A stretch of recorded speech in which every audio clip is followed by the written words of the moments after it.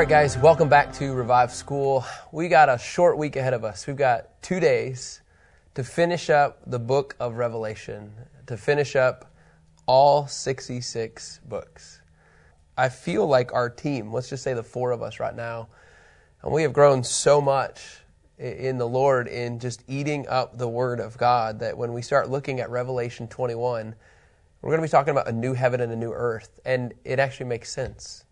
No, I can't picture it completely. No, I can't grasp enough. But when you go back to Genesis and everything that's taken place since then, and then you go through the law, and then you go through the prophets, and you go through Isaiah and Jeremiah and Malachi, you throw in Hosea and Joel, and then all of these words that are coming, and then all of a sudden you jump 400 years later, you get into the New Testament, you get into Brit Hadashah, you get into, the Gospels, you get into the Paul's letters, you get into the other epistles, like it's all builds.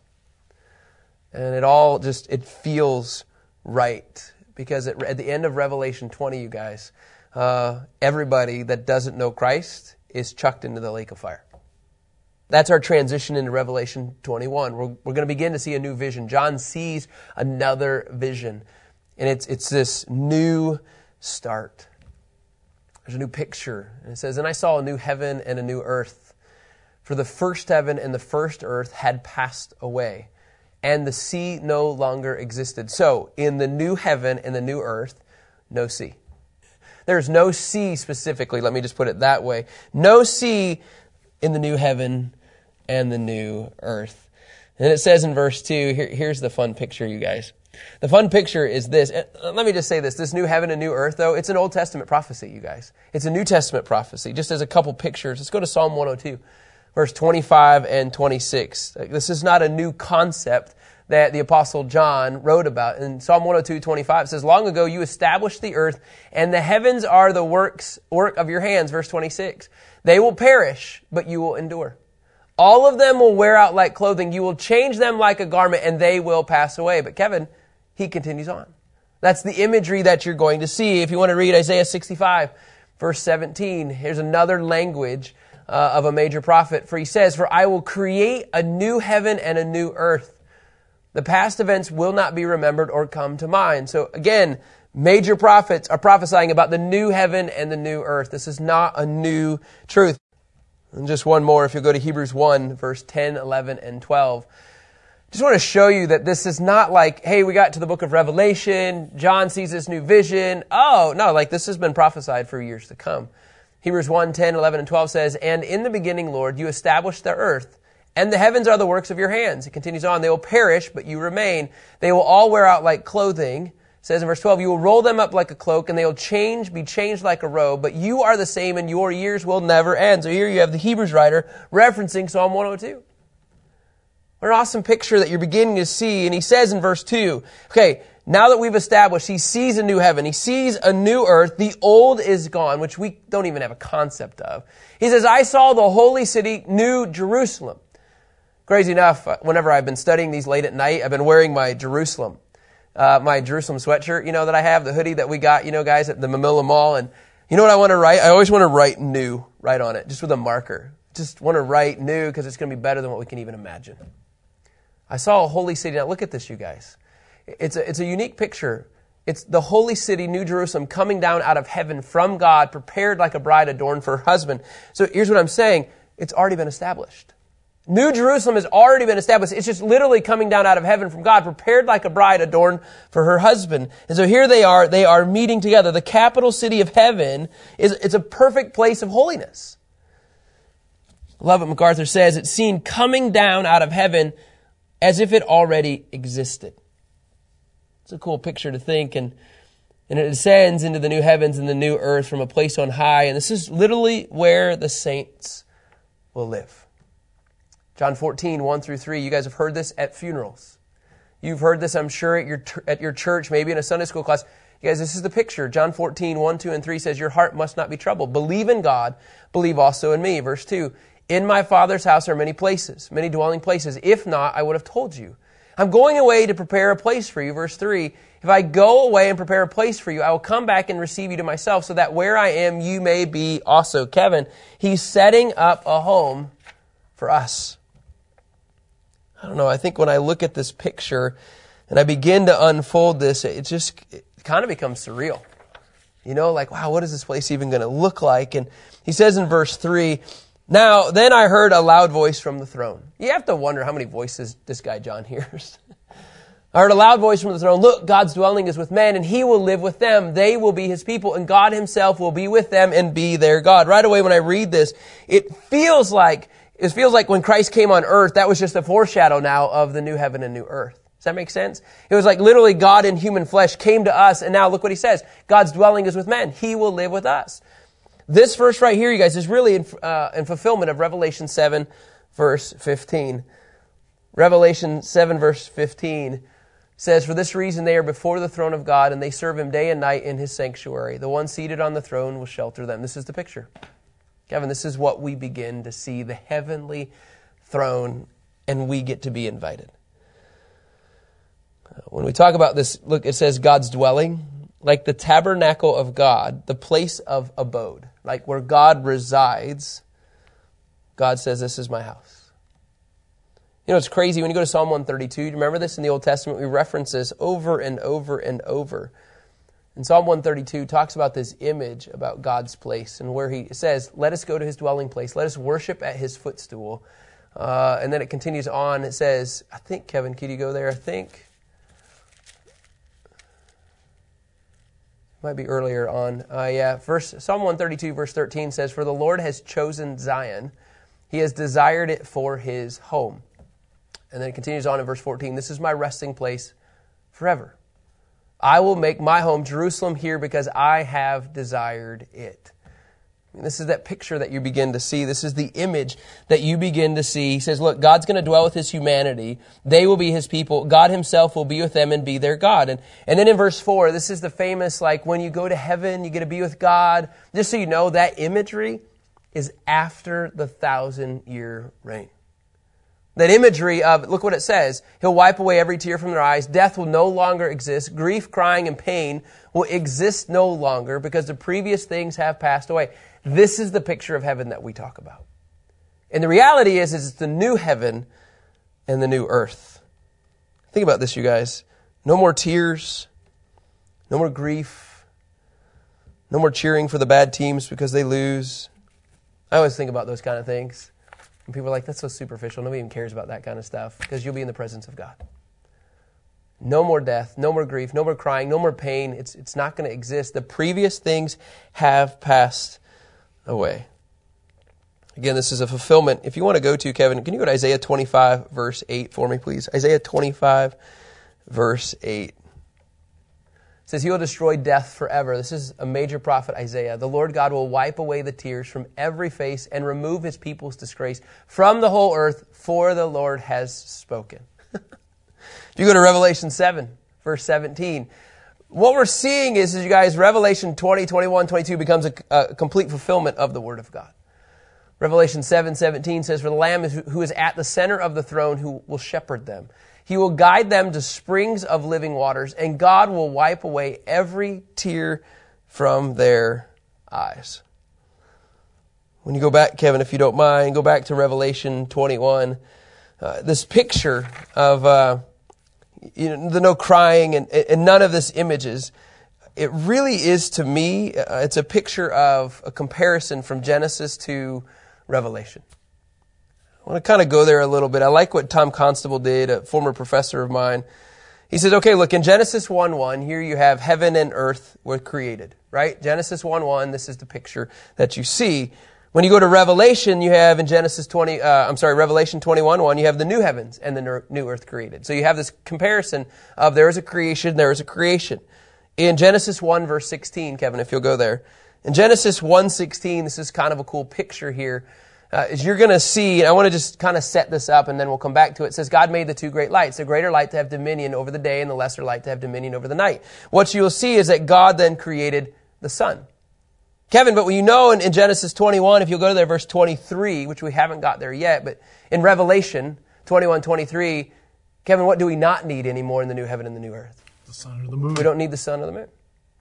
The city does not need the sun or the moon to shine on it because God's glory illuminates it and its lamp is the Lamb. So what you're going to see is, I'll come back to this chart. I want you to begin to see the original creation and then how God has completely restored it and redeemed it and made it new. It's a pretty powerful image that you begin to unpack. So we'll come back to this here in a little bit. But Kevin, if you go to Revelation 21, specifically verse 5, it says, "Then the one seated on the throne said, 'Look, I'm making everything new.'" Don't you like that? Like, here we go. He also said, "Write, because these words are faithful and true." Now, when you read faithful and true, what do you think of? What's the writer's name on the horse? Faithful and true. So Jesus, coming back in Revelation 19 at the Battle of Armageddon, he says, everything that I'm saying, these words are faithful and true. And he says, and he said to me, "It is done." What an awesome picture. It is done. I am the Alpha and the Omega, the beginning and the end, and I will give water as a gift to the thirsty from the spring of life. Kevin, what's done? Any thoughts to this? Everything. The wrath. Revelation 16, Revelation 17, Revelation 18. Everything is done. And look what he says. He says, "I am."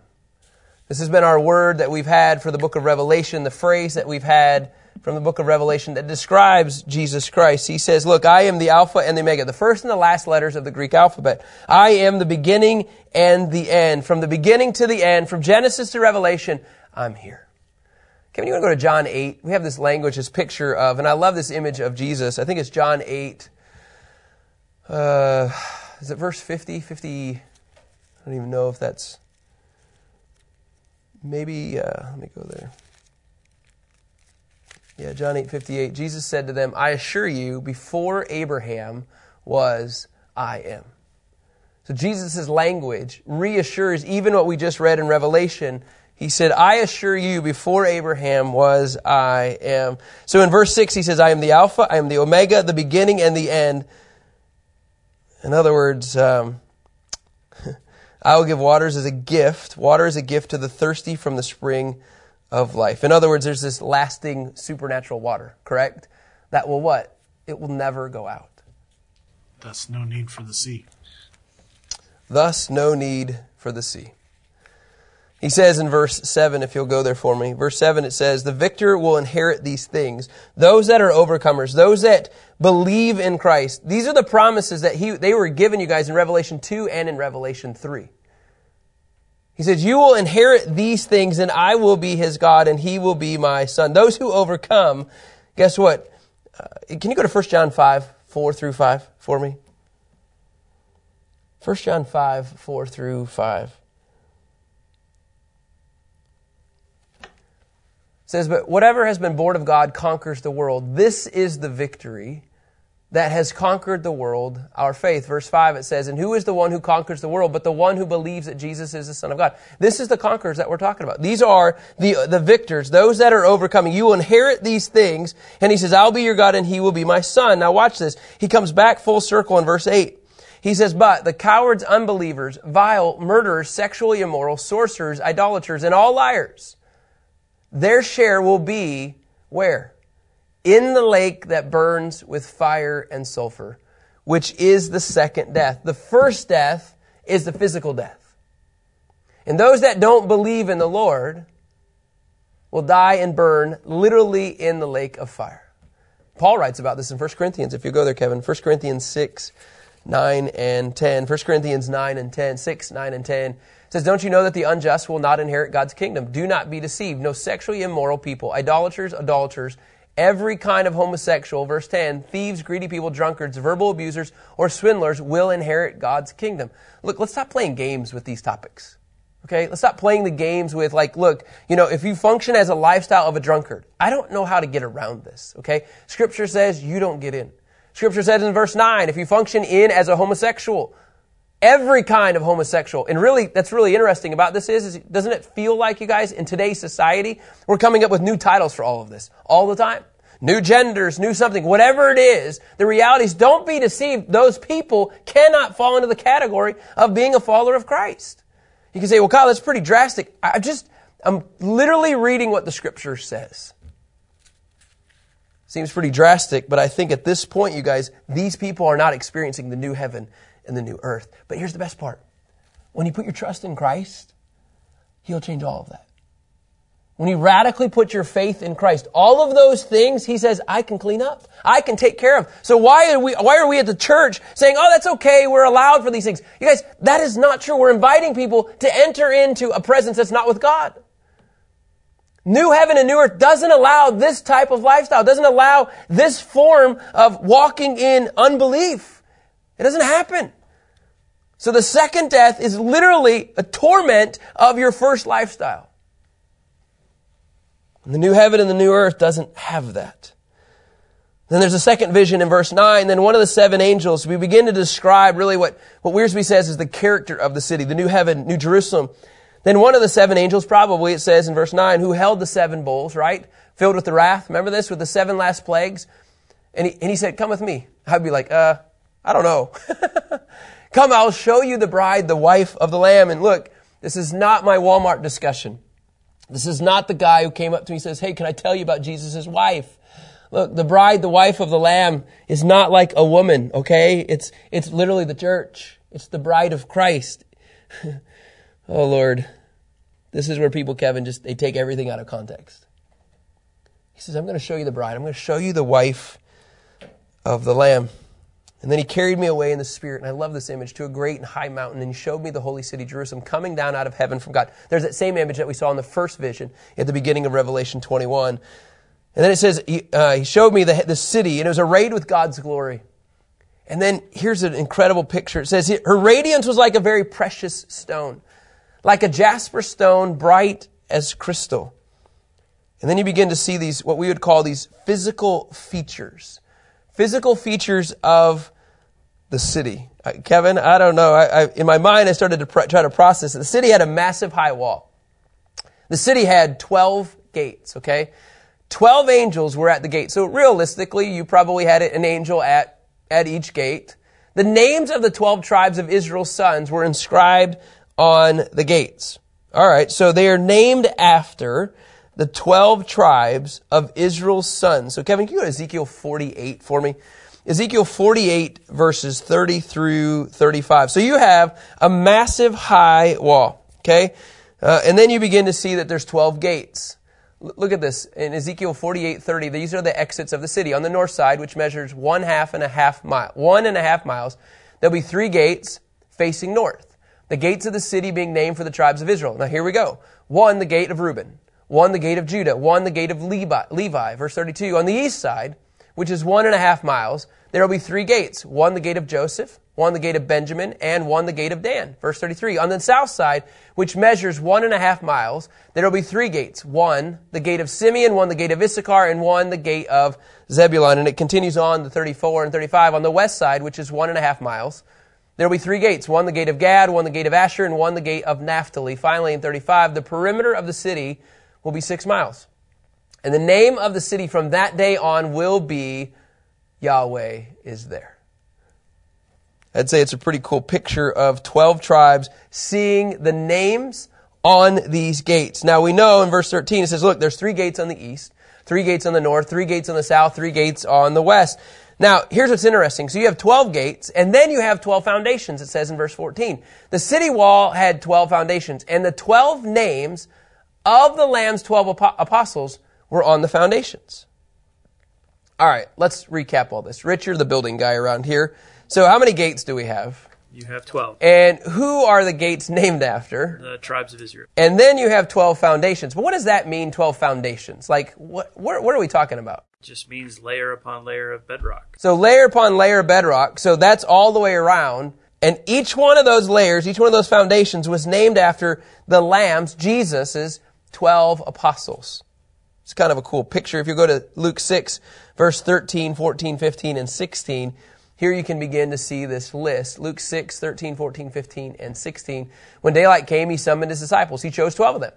He also named them apostles. Okay, Simon, whom he named Peter, Andrew, his brother James and John, Philip and Bartholomew, Matthew, Thomas, James, the son of Alphaeus, and Simeon called the Zealot, verse 16, Judas, the son of James, and what about this guy? Judas Iscariot, who became a traitor. Anybody want to guess that he's not named after the foundation? I'm saying no. I'm going to throw Paul in there. Paul could be. Can you go to Matthew 19:28? It's a great point. Matthew 19, verse 28, Kevin. Jesus said this, I assure you, in the Messianic age, when the Son of Man sits on his glorious throne, you who have followed me will also sit on 12 thrones, judging the 12 tribes of Israel. Just know that they're going to have a prominent place. It's kind of an interesting picture. If you go to Ephesians 2, verse 20, I like this image of the apostles. Ephesians 2, verse 20, the apostle Paul, maybe, says, go to verse 19 for me, will you? Just as a backdrop. So then you are no longer foreigners and strangers, but fellow citizens with the saints and members of God's household. Now watch this. Built on the foundation of the apostles and prophets with Christ Jesus himself as a cornerstone. So Paul's language would have been, everything was built on the foundation of the apostles and prophets. And Jesus, by the way, in the new heaven and new earth, you've got 12 gates. You have 12 foundations named after Israel's tribes and the 12 apostles. It's kind of a cool picture. They're actually coming together. Now he says in verse 15, the one who spoke with me had a gold measuring rod to measure the city, its gates and its wall. So this gold reed, you guys, this reed was about 10 foot long, which was a standard for measure. And what was he told to do? He's told to actually measure the city. Kevin, if this is symbolic, how do you do this? How do you measure something symbolically if it's not actually literally true? I don't know. You wander aimlessly. Now watch this. In verse 16, this is where it'll just kind of mess you up a little bit. It's just a crazy picture. The city is laid out in a square.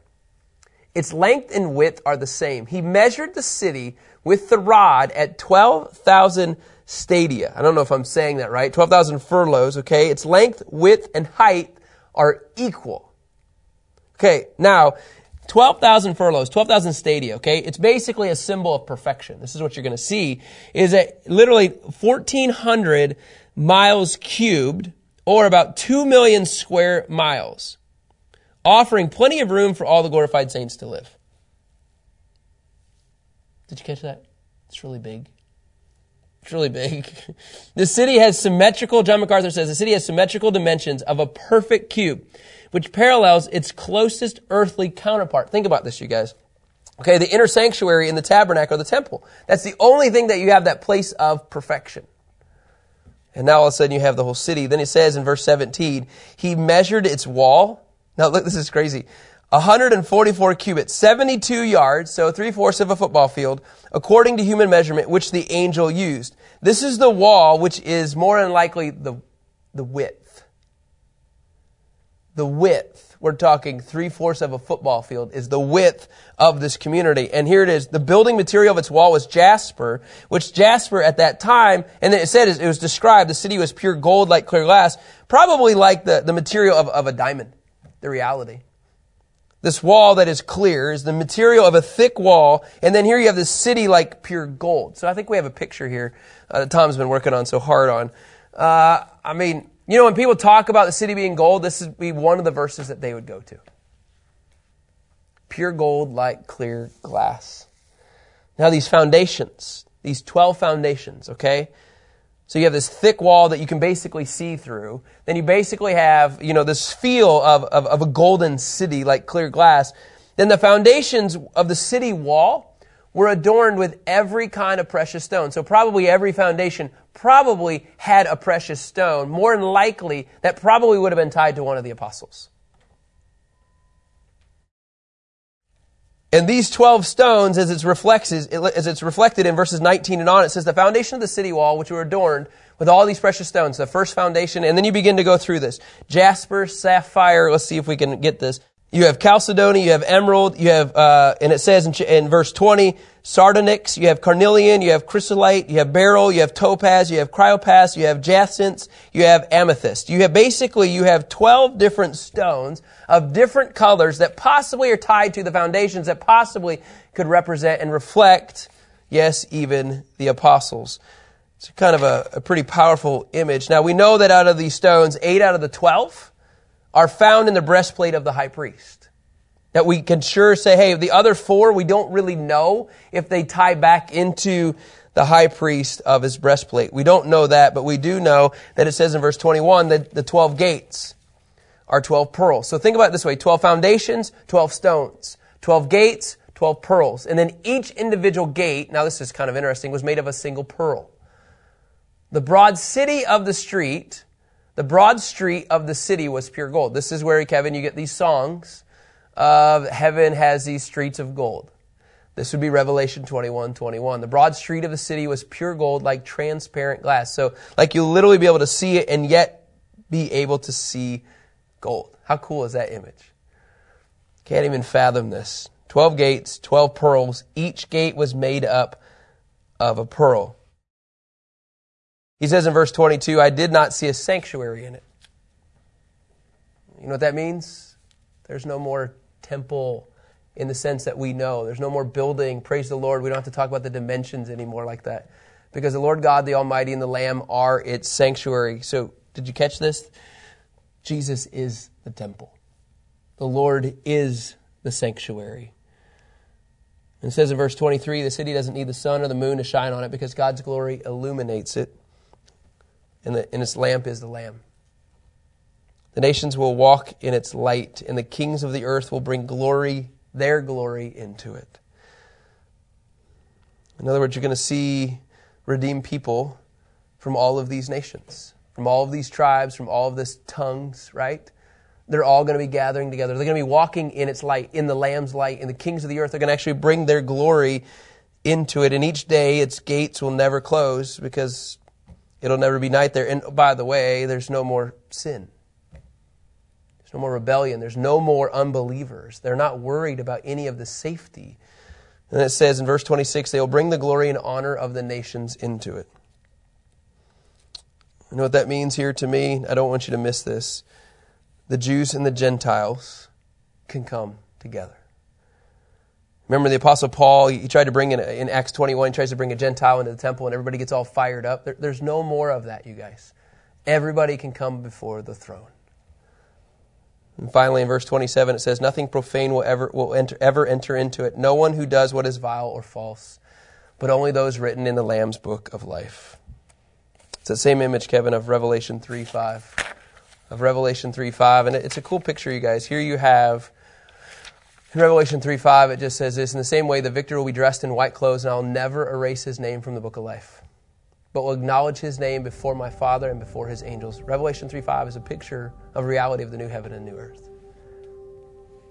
I think for me, when I hear this, why wouldn't we want people to experience the new heaven and the new earth? You and I have a chance every single day to tell somebody literally about the gospel. Why would we stay quiet? Why would we stay quiet about this new heaven and this new earth? That's something that God is literally offering to all. He's just asked us to go tell somebody. Please today, just maybe out of obedience, out of Revelation 21, you can actually talk about the lake of fire and the new heaven and new earth. And guess what? The answer is, it's through the Lamb of Christ. All right, guys, we have one more chapter. One more. And it will literally bring the canon to close. We'll talk to you tomorrow. Thanks.